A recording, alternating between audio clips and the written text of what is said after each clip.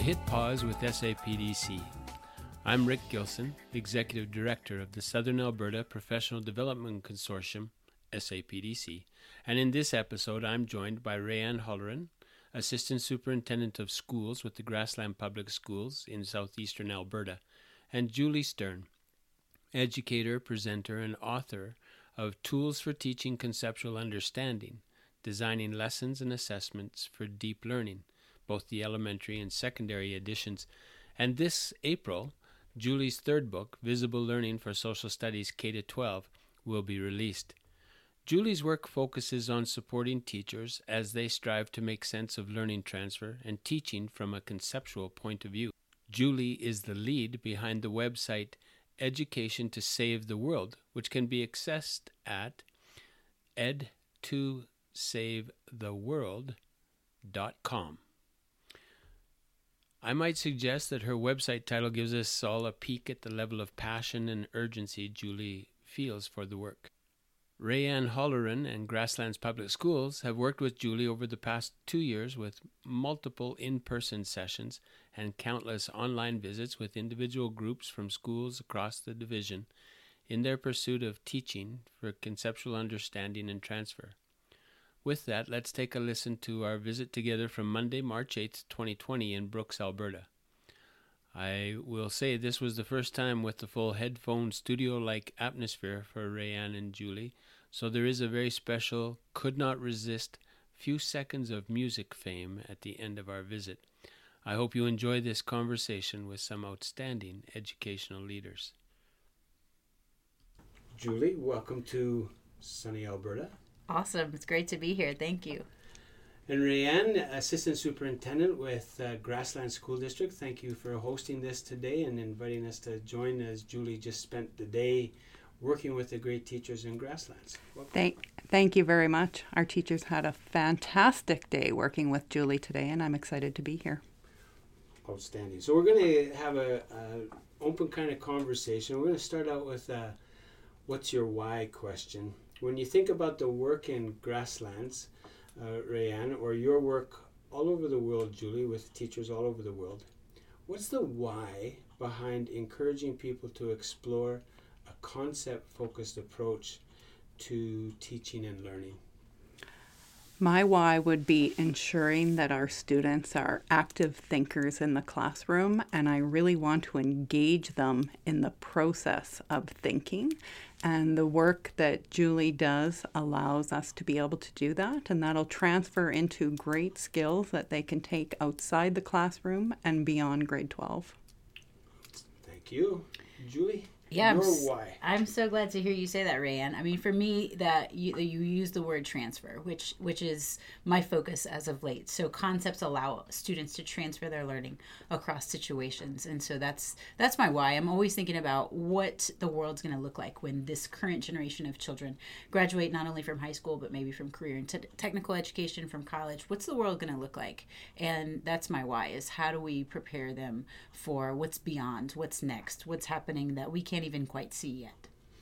Yes, you used a slide with your sons and talked about that, and we had a little conversation at lunch around, I've got a grandson that's a year, or I guess almost, a year and a half old, and he doesn't graduate from high school until something like 2036. He won't graduate from university until sometime 2040. He won't, if retirement is still a concept after 30 years in the workforce or whatever, it won't be until 2070, 2075. If he can't learn how to transfer his knowledge to new and different settings, he's going to be in a lot of trouble. Mm-hmm. And the sort of older, traditional kind of learn this, regurgitate this, move on, that's not going to cut it. The why is pretty critical at that level, I think. Mm-hmm. Never mind him. At some point, he's going to have kids. Right. Absolutely. This is foundational for all of that. That's awesome. So what is a concept-focused education, Julie? You know, when you talk about concept attainment, one of the exercises you recommend for teachers is looking at examples of what is and what is not a concept. And maybe for the purpose of this conversation, What are some of the things that people would say, yep, that's very much taking a concept-focused or a concept-based approach to your teaching? That might not quite be, like examples for and maybe not. For me, the most important thing is helping students to see how the world is organized. And so a classroom where teachers have specific strategies, and as Rayanne mentioned, making sure students are thinking. So an example would be a classroom where there's a concept wall and students are interacting with that wall. They're seeing how the different words that we use in the curriculum are organized. A non-example would be a teacher asking students to memorize things and students have no idea about why this memorization is useful, why they need to memorize these things. And memorization is one of those things that I think it's really about when in the learning journey it occurs. So I still do think there are things students need to memorize. It's usually, in my opinion, after they've turned on the brain, they've started to think about why they're studying what it is that they're studying. They're using their learning to understand how the world is organized. And then now we want to pause and do some drills and some things that students need for automaticity, they need for fluency, they need to have memorized on the tip of their tongue. I really appreciate your slide that you show with all the sticky notes all in a pile. And if that's all the facts and memorization that they need and it's all in one heap, it's hard to pull out when students need it the most. And then you show the file folders and they need to organize those concepts so they can readily pull them out when they need it and transfer that to different situations and engage in their thinking. Finding the patterns, the associations, things of those that they're able to make connections. This is like, oh, that's where I would use. I heard this on the news today. Is that like when you're able to have those kinds of conversations, make those connections, things matter, and they hold on longer, I think. Yes, it's great when teachers are able to share about the teaching that they're doing after being in a session with Julie and just having those kids relate different things together, and that now they're in math and they're talking about something that they talked about in science class. Is that like this? Then they're in language arts. Is that like this? So they're pulling it all together and making sure their learning is useful and practical and they can apply it to different situations. I just had a thought, literacy across the curriculum, a little bit of a side piece here, but the concept we were talking about was, well, phys ed teachers were being kind of resistant to the idea, literacy across the curriculum in phys ed, what do you mean? And I was a social studies teacher, Julie was a social studies teacher as well. There's a concept in World War I around no man's land. Okay, so what is no man's land? How would you define it in the whole bit? And the phys ed teacher goes, there's no man's land in tennis too. I said, okay, so the concept of no man's land means this in World War I. The term, the words, the literacy around it, we understand that there. What is it in tennis? And well, if you're standing in no man's land, you can't win the point. You will lose every time. You will die. Okay, so now there's connections, transference, all the pieces. When you talk about what is and is not, it's very interesting. Like you said, memorization is important. Knowledge and skills, they play a key role. There's nothing being tossed out the window in this. It's building upon. Do you think that that's one example of a pretty significant misunderstanding as people start their work down this path? Absolutely. That's one of the most important myths that I clarify in my workshops and in a lot of the work that I do with teachers is often there's this debate whether or not we have to teach students sort of the basics versus the big ideas. So we have to think about, are we going to teach students facts or are we going to teach students concepts? And you can't have one without the other. I think either extreme is doing a disservice to our students. And so that's really important that we help teachers to see, and we also help our parents to see, and of course we help our students to see that facts are understood through this, or sort of better able to remember them and to relate them to other things through these organizing concepts. And concepts are only understood by looking at these facts or these examples. And so these two things have a very important sort of relationship between them, and we can't have one without the other. I think that's a really important myth, and that's related to sort of skills or procedural knowledge. We want students to read and write. We also want them to understand why they're choosing the choices that they're choosing, or the author of text that they're reading or chose the choices that they chose. And even in mathematics, we want them to do mathematics. We also want them to understand why they do what they do in mathematics. Why? So that they can transfer their understanding to new situations. They can apply it in new situations. If we're able to understand why we're doing what we're doing, which to me is a big focus of concepts and conceptual understanding, then they're able to better do the things that we want them to do. It's very reassuring as well when Julie comes and works with our teachers that we don't throw everything out. That message is quite clear, but we strengthen and we move on in our concept planning. And the slide you showed today, where two classrooms, one's kind of the traditional and one's moving towards the concept-based classroom. And you have to jump between the two because those skills and knowledge, that's very important. But in order to get to that deeper understanding, you have to have both within your classroom.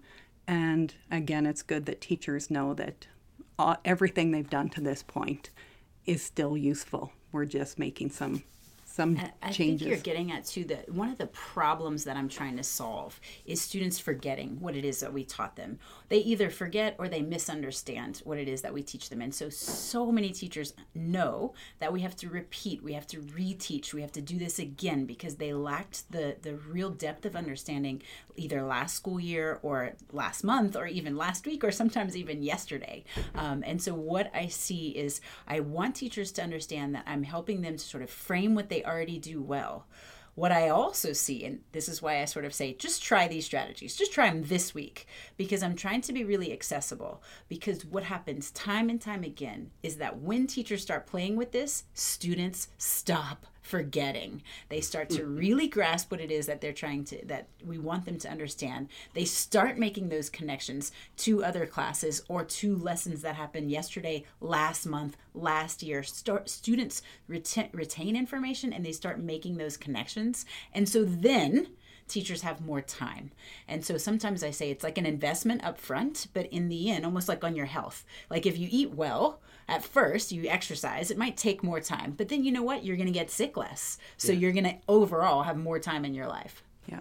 One of our teachers 20 years in has said, being able to plan this way and see the conversations and where students are at now in the classroom has rejuvenated the teaching. So after 20 years, just something different has enabled them to be more energized.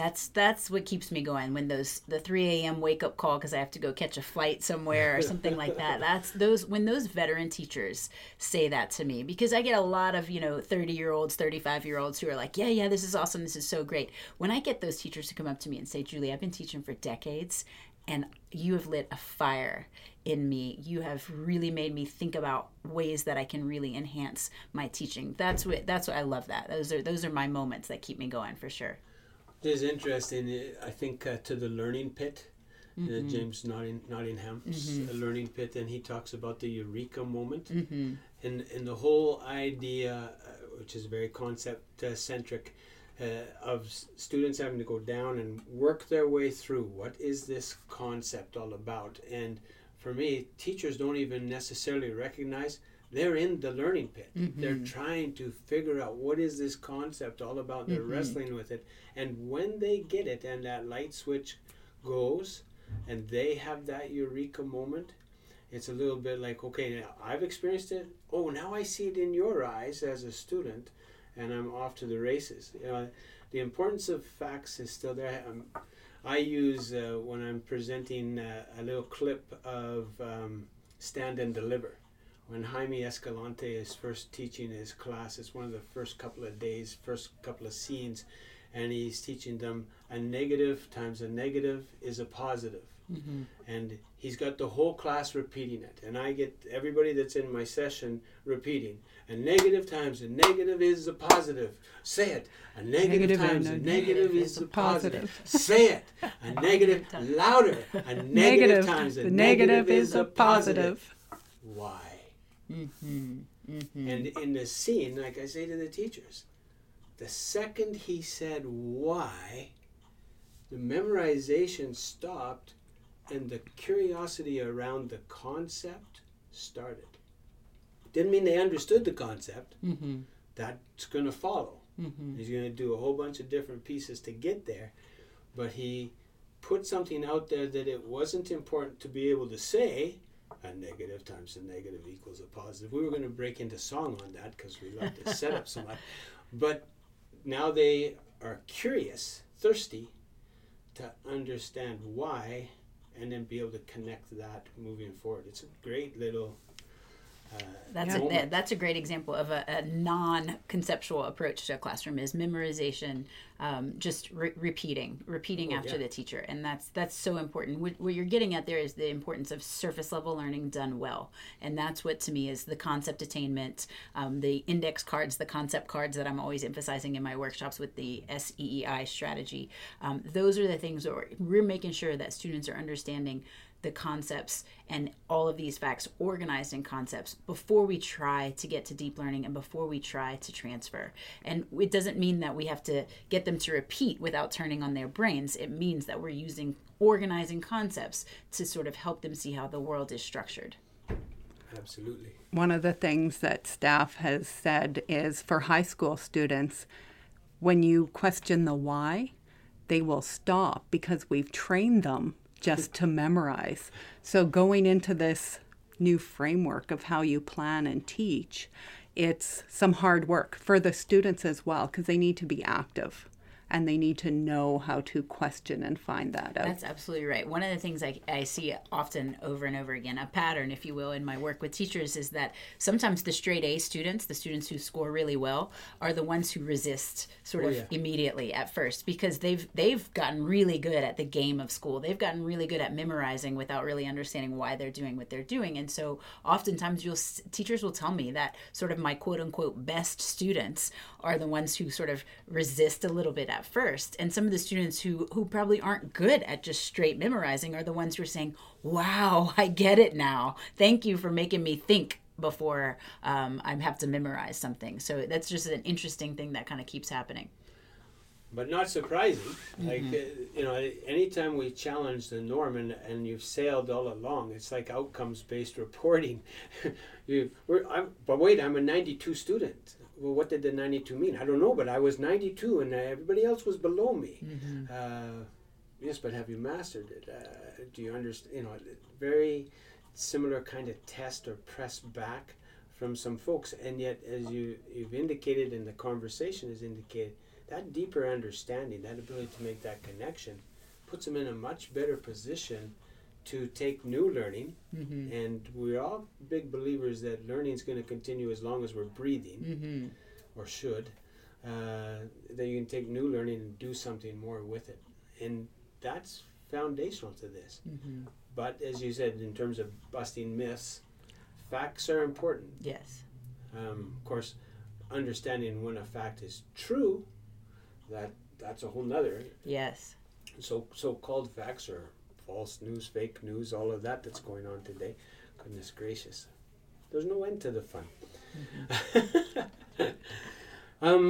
Let's turn our attention a little bit to one of the strengths that I observe in this, and every time I hear you speak or any of the books that I've worked my way through, the learning in this is very much an iterative process.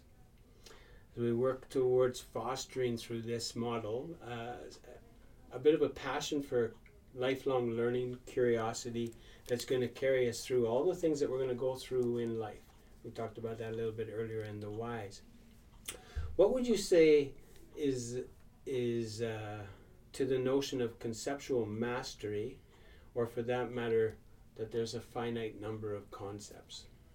Yeah, that's a really good question. I mean, one of the main things that I want teachers to help students understand is that life is extraordinarily complex. And I think one of the things that we maybe do that we don't really mean to do is oversimplify life for students. Like, this is what it is, but it's not that simple. And so what we want to do is sort of revisit some concepts over and over again, and sort of almost complicate students' understanding of what these things are. And so that's definitely true in the humanities, but it's also true in math and science, that this idea that we have about the way in which the world works is not always true. And we want to present situations to students where they have to apply their learning. They have to maybe even refine their learning from one situation to the next. And so one of the examples that I like to use with that is looking at these sort of really fundamental and powerful concepts that really repeat over and over again. So for example, in social studies, power is an example of a concept that we don't want to study once and then we're done with it. In fact, every time we look at a new social studies situation, the question of power, who has the power, how do they wield that power, is a question that we probably want to ask every time that we look at a new situation in social studies. One example of that for science might be energy. Every time that we look at sort of a new situation in science, we might want to look at the concept of energy. Where is energy playing a role here? How is it interacting with other concepts? Those are those fundamental and powerful concepts that we want to keep revisiting over and over again. And the other thing is to think about all of these disciplines in sort of this larger idea. So for language arts, it's about communication.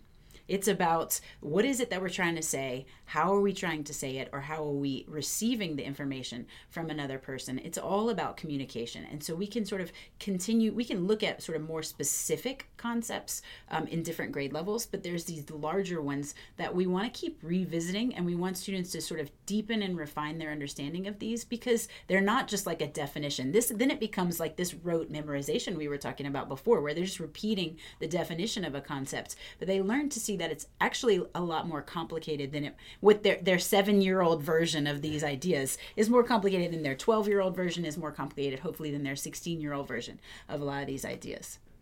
I absolutely agree. The more a student's brain develops, the older they get and experience their world, they can learn different ideas about a concept and how that relates to their world. I think it works so well with young kids. Right now, my son is, and we all know it as parents whenever our kids are little, and sort of my son is 5, so he's definitely understanding the idea of fairness. But his 5-year-old brain of what is fair is very simple. And so I tell him, I'm very honest with him about that. I say, Alex, look, for you, fair means exactly the same. So he's going through this little phase right now. He has a brother who's 4, so of course everything is a competition between the 2 little boys. But if I say good job to one of them on something, then Alex wants me to say good job to him, even though he didn't even do anything. And I'm like, that's not fairness. And so I think even when kids are little, we see their understanding of these concepts grow and increase in sophistication as they get older, as they learn more, as they experience more. And I think we can do a better job than we typically do in organizing our teaching and our learning experiences for our students and letting them see how, whoa, what you thought was your understanding of this wasn't wrong. It's just not, it's pretty simple. We want to show you how you can get a depth of understanding, how you can have an expansive understanding each time that we revisit this in a new situation. So any concept can effectively be addressed at the level of development for that time. Economics can be addressed at a very early age. First tooth out, we're going to have a conversation about economics. The tooth fairy, yeah. The tooth fairy, right? I lost a tooth, therefore I get money. Okay, let's have okay, that's a little different than I've just given you an hour of my time and now I get this amount of money, or whatever, as it comes through and cycles through. So the concern I've got is that, folks might occasionally come to think, I covered this in this grade. We had a conversation around this concept.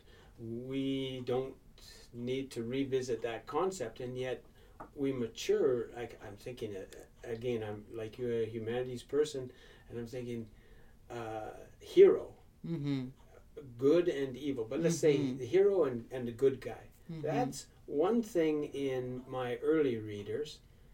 That's a whole different thing in The Outsiders in grade 9, or yet another different thing when I'm reading The Hate You Give in a high school setting. And so I love the notion that we open the door with this to get deeper, nuanced understanding and build. Now, we were talking before we started, motion. For a newborn, motion is not really sure why the hand just went in front of his face. He's just laying on his back and his hand's flopping around, and maybe his hand even hits himself and he's a little startled. What did I just do? That's a whole different deal. And then he sees the other siblings or parents are moving. He starts to move, or she starts to move, and then, well, there, that walking thing looks a little easier. Okay, move, go, learn how to walk, learn how to run. Bounce a ball. So I learned how to bounce a ball. Rand, you play basketball? Did you? Absolutely. So left hand, right hand dribble? Right. And you got that down pretty good? I do. And then you watch Steph Curry dribble and you think... I have a little to learn about body movements. Mine didn't quite do the same thing. No, it didn't. And try as I might, Yep. two-hand dunks were not coming to me. It's just...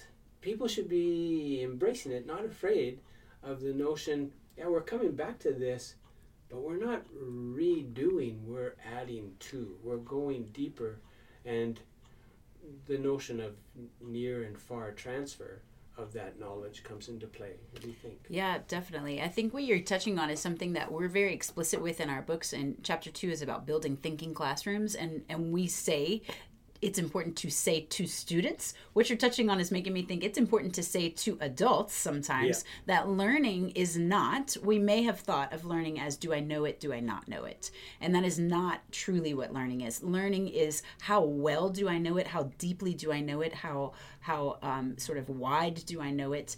And can I apply it to new situations? And that's something that I see a lot in the research about college readiness. So one of the authors I look to is David Connolly, who's got 2 books called College Knowledge and College and Career Ready. And he's interviewed professors, and now also in his College and Career Ready, he's also interviewed sort of bosses out in the field.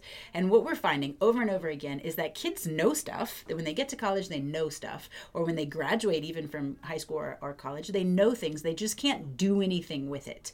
That's the idea of transfer. Can students apply their learning in new and novel situations? And so if we just teach them to memorize without any understanding about why it is they're memorizing what it is they're memorizing, or able to do whatever it is they're able to do, then they're not able to transfer it to new situations. And that may have suited us in sort of the 19th century, the 20th century. It's not suiting us for the 21st century. Students have to be able to use their learning in new ways, to apply it in new situations. And so when we take a conceptual approach, they're much better able to apply it to new situations. And that's what we're trying to do. So when you mention near and far, that's essentially the research on transfer says there's simple transfer and then there's more complex transfer. And what I try to do with teachers is make them intentionally transfer to simple situations. Read a text, see how the concepts apply, how do they play out. Read another text that's very similar to that one that we read, but how do the concepts play out? What's the nuance? What's different?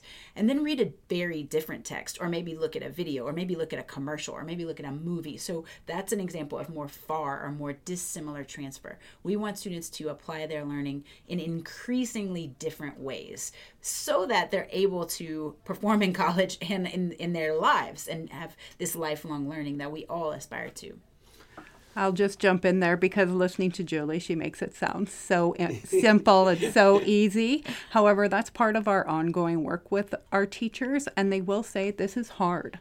And it's just great to be able to work with Julie because she will review their planning, give them feedback, and let them know how to do that transfer of the simple tasks and the more complex tasks as we kind of work through this process. It's not that simple.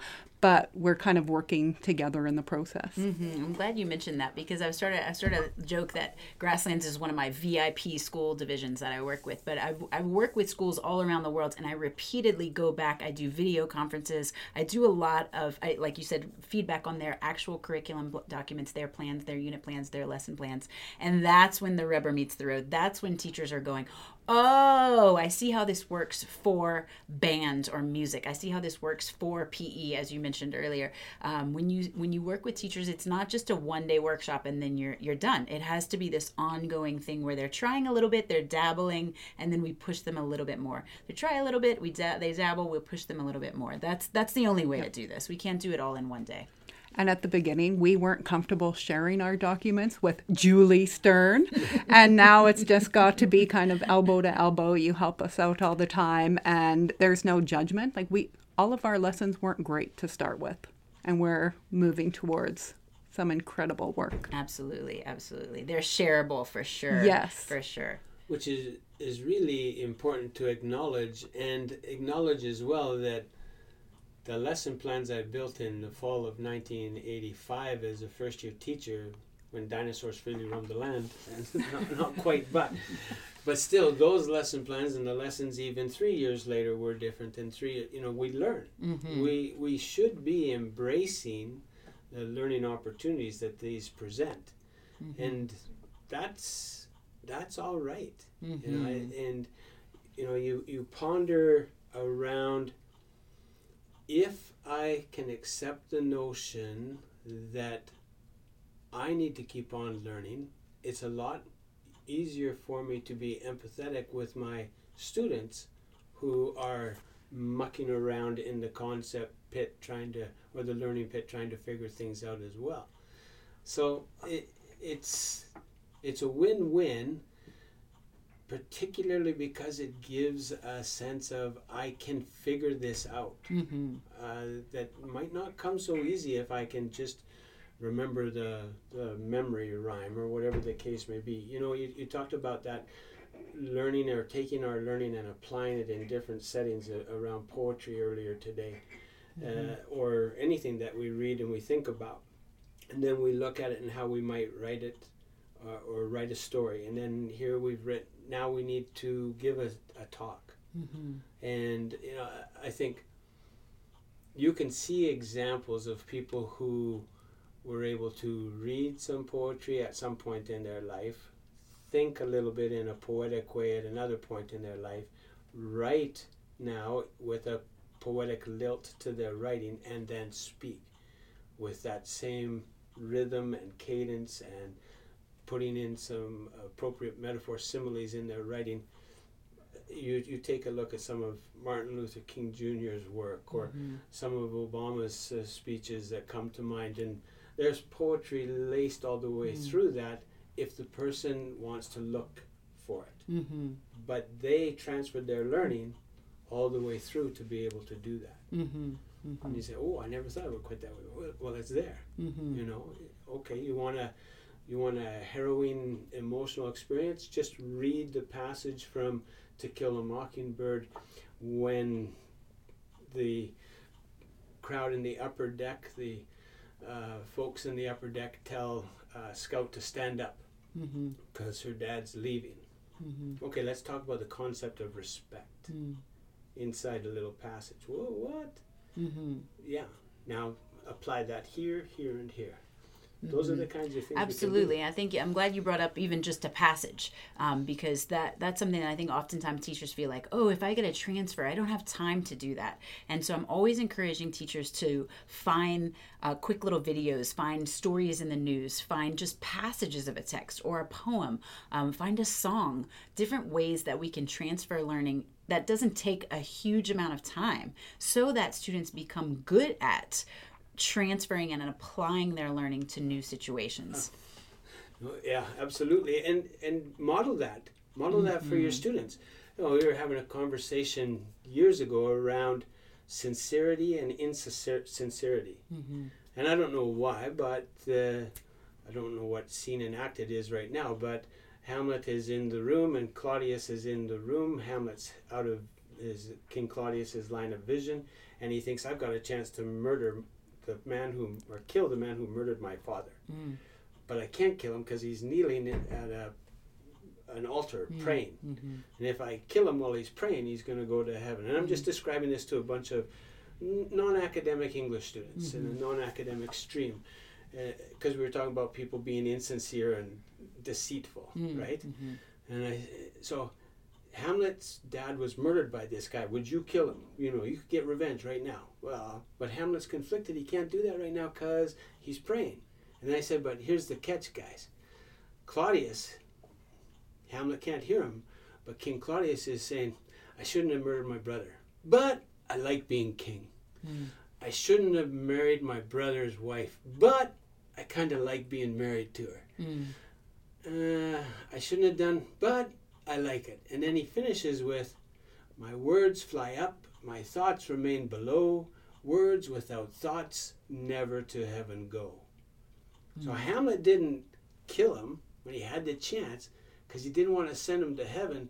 Claudius wasn't really sincere when he was there anyway. Probably wouldn't have gone to heaven anyway. And the kids are like, oh, that's what you mean by it. Well, it isn't what I mean. What do you think? And they make the connection. Now, when a kid 20 years later says, hey, do you remember when you were talking about in a Facebook post? And you kind of go, they got the concept. That's where rich learning takes place. Absolutely. What you're talking about too is how do you read really complex texts like Hamlet and make sure we're organizing it around concepts such as sincerity and insincerity, for example. But that's exactly it. We want to make sure whatever it is we're doing, we want to be explicit about the organizing ideas that this is illustrating and really helping students to see this is an example of this organizing idea, and get them to start talking about other examples in their lives. Where else have you seen it? And then they'll do it. They'll start coming in saying, you know what, Miss, because I live in Latin America, so kids all call me Miss. I saw something you've got to see. It's related to what we were just talking about. And so that's the Holy Grail, right? When students come to us and say, I've got something, or I saw something, or I was talking with my mom, and this reminded me of what we're talking about in class. That's what we're looking for. I drew this painting for you. It's like this. That's what our teachers will say. Students will engage so much more in the conversation because they can bring about their personal experience and background knowledge to that situation. And there's lots of collaboration that happens in these classrooms. One of my favorite examples of that I think I've shared here in Grasslands, I was doing a lesson about habitats, and I was talking about the criteria of habitats, giving these examples of habitats. And a student says to me, I have a question. My pool in my backyard is broken, so we drained the water out of it. But rainwater came in, and it got all dirty, so it turned all brown. But I noticed the other day there's some tadpoles in there. Is that a habitat? So we said, okay, what's our criteria for a habitat? Is it a unique environment? Yes. Does it support animal life? Yes. Is that animal life dependent upon that unique environment? Yes. Your broken, dirty pool in your backyard is a habitat. And so that's just like classic example that I love to share about students starting to say, wait a second, we're talking about this in class. I can think of my backyard. Is this an example of the concepts that we're talking about? Beautiful. That leads nicely into what I have as the last question, though I'll give you two the last word beyond that. But assurance is a really big rock in education in Alberta. Marks, level of preparation for life, high stakes exam scores, all of those things factor into it. What are your thoughts around the level of assurance this approach can provide for students, parents, school trustees, government, society at large, when this is the approach you take to learning and teaching? Absolutely. That's a very good question. And the research is clear. I mean, everything that I look at, from cognitive science to these job reports, future of the economy, everything that I look at, it's not going to say concepts, or it's not going to say concept-based necessarily. Sometimes it does say conceptual understanding or concepts, but it's talking about transfer. It's talking about students being able to organize their learning. That's what distinguishes experts from beginners in any field, from farming. I actually had these boards of trustees the other day doing a concept sort of organization around farming or hockey. I let them choose because that's an area where they've got some expertise, and they were able to see how what I'm asking teachers to do with students is what they do naturally anyway when they build expertise. And so we've seen studies from, one I shared today was from 1908. I just keep seeing it over and over again. We can use sort of the research on teaching and learning, which is from the past, and we can use even the same approach to address these concerns about the future, these concerns about the future of our world, our planet, our economics, our communities. When we take a conceptual approach, students, the learning lasts, the learning's deep, and the learning allows them to use what they've learned in new and innovative ways. And so that to me is just a no-brainer. If we do this well, let me give the clarifier here. If we do this well, there is no doubt that students will do well on any assessment we throw at them. I'm not concerned about that. And they'll be able to apply their learning in unique ways. And the ultimate goal is they'll become lifelong learners because we're teaching them how to recognize patterns in the world around them, how to bring forth their understanding each time they come into a new situation, how they're looking to refine their understanding in this new situation. We're teaching them how to do that. And so they'll be able to handle anything that sort of comes their way. And so that's why I'm definitely reassured by everything that I read on teaching and learning and the future of what our students need to be able to do. Well, and I always appreciate that Julie does bring the research in. However, we can just say to our teachers, what's the evidence? And they can tell us by one lesson if they're having students attain a concept, or by a unit, or over time, because it's our second year working with Julie, how our students are having different conversations, know concepts to a deeper level, and are able to transfer that to various situations within their life or within different subject areas. So the research is great, but we have that right here too within our classroom, that students are learning to a different level now. Absolutely. What's so cool is now I've worked on every continent and in every single different setting, for wealthy students, poorer students, definitely students who are in rural settings, students in urban settings, and students who speak different languages at home than the language that's taught in the schools, and it works. I love that you say that, because now at this point in my life, I've got enough of my own eyes seeing it happen in so many different settings, and so that's what keeps me going. That's what inspires me, propels me, and I often say, give me those teachers who are concerned. Let me sit with them. Let me talk with them, because by the end of a 20-minute conversation, they're like, okay, this makes sense. Every single time. So I know that it works, and and when teachers sort of see the light bulb moments, as you mentioned earlier, going off with their students, there's no turning back. It's so great. I'll also say that kind of a traditional approach, we turn kids off school at such an early age, and what I'm seeing now is all students engaged within their learning, which is phenomenal. Phenomenal and fun. It is fun. Learning is fun. Yes. I was saying to the grade 2 teachers that I was sitting with this afternoon, if you want to explore a concept, just ask a question and then let them show them something and let them ask questions. In the questions they ask, you'll find all kinds of concepts and definitions and things to chase and explore moving forward, which is what you want. We knock the why out of them traditionally. Like, think of how many hands go up when you ask a question in a kindergarten or grade 1 class. Bam. Then get to a grade 4, grade 5 class. Grade 7.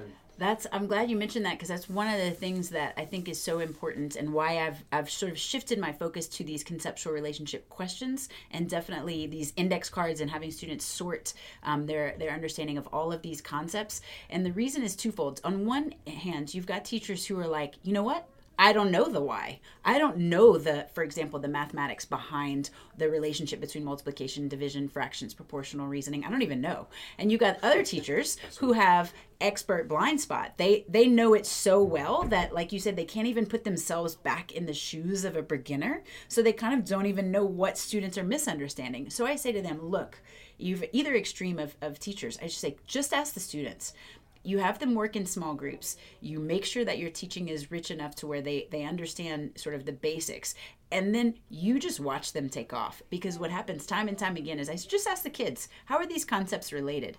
They will give you answers that will blow your mind. This happens from kindergarten all the way up through grade 12 with some of my teachers who feel less secure about their content knowledge, and some of the teachers who feel really secure about their content knowledge. Both sets of teachers. They will come to me and say, Julie, let me show you what my students said. They'll show me video, or they'll show me even paragraphs that students have written. And it is jaw-dropping. If you pose it to the students and you ask them how are these things related, it's 100% of the time is going to blow your mind of what they say. I just want to add too, because you said, oh, I'll just learn a little bit more and learn a little bit more. But it's also about doing it and taking that risk in the classroom. And I'm just so proud of the Grasslands teachers who are taking that risk and doing that in the classroom to learn more. Because then when we have the collaboration days, the conversations are very rich about what do we need to do next. And we're seeing that all around the region and around the province as folks take it on, even as some of the work around, like there's a difference between curriculum and pedagogy, and this is a pedagogical practice. This is pedagogy. That applies, and a lot of people in the States say pedagogy, but there we go, whatever. That's the Albertan accent right there. But as people take this and just work your way through it doesn't really matter what you're teaching. I use the same principles teaching what we call primary, which is the little kids teaching at church on Sunday. We're just going to touch on this one concept today. And what does this look like and what doesn't look like? I didn't have index cards, but we were still sorting around what is forgiveness as a concept. And I kind of chuckled to myself because I thought, well, I should have wrote that down for Julie as an example, but it doesn't matter. That's exactly at right. The dinner table or whatever, a lot of the things with your kids, same thing. You're just teaching it as life. That's right. And just get in there and try it out. That's for sure. I mean, just try out different ideas, and that's how your learning is going to grow, for sure. I'm also glad you said Julie's been doing this for many, many years. And so we're on the journey, and it's great to have her with us and have that expert advice. And we're new into it. So the teachers who are finding it challenging and tough, it should be challenging and tough. Sure. And that's part of the learning journey and getting out of the learning pit, as you say. Well, crawling is challenging and tough. Yeah. That was hard work too. It's okay. Yeah. Embrace it. Well, thank you so much, both of you, Rayanne and Julie, for your time today, joining us on this SAPDC podcast. Tons of fun. Absolutely. Thanks for having me. And thanks to Rayanne. Super shout out to Grasslands for being an amazing partner. I couldn't ask for better. You guys are awesome. Well, thank you. Do we get to sing now? Like now, are we singing? Right now? Yeah. Is this it? Which song? A wimbo up, a wimbo up, a wimbo up. It's In the Jungle. Yes. In the jungle, the mighty jungle, the lion sleeps tonight. Okay, that might be a high point. Thank you. Thank you very much for hosting us. All right. Thank you very much, and safe travels. Thank you. Thanks. Stay awesome, everybody.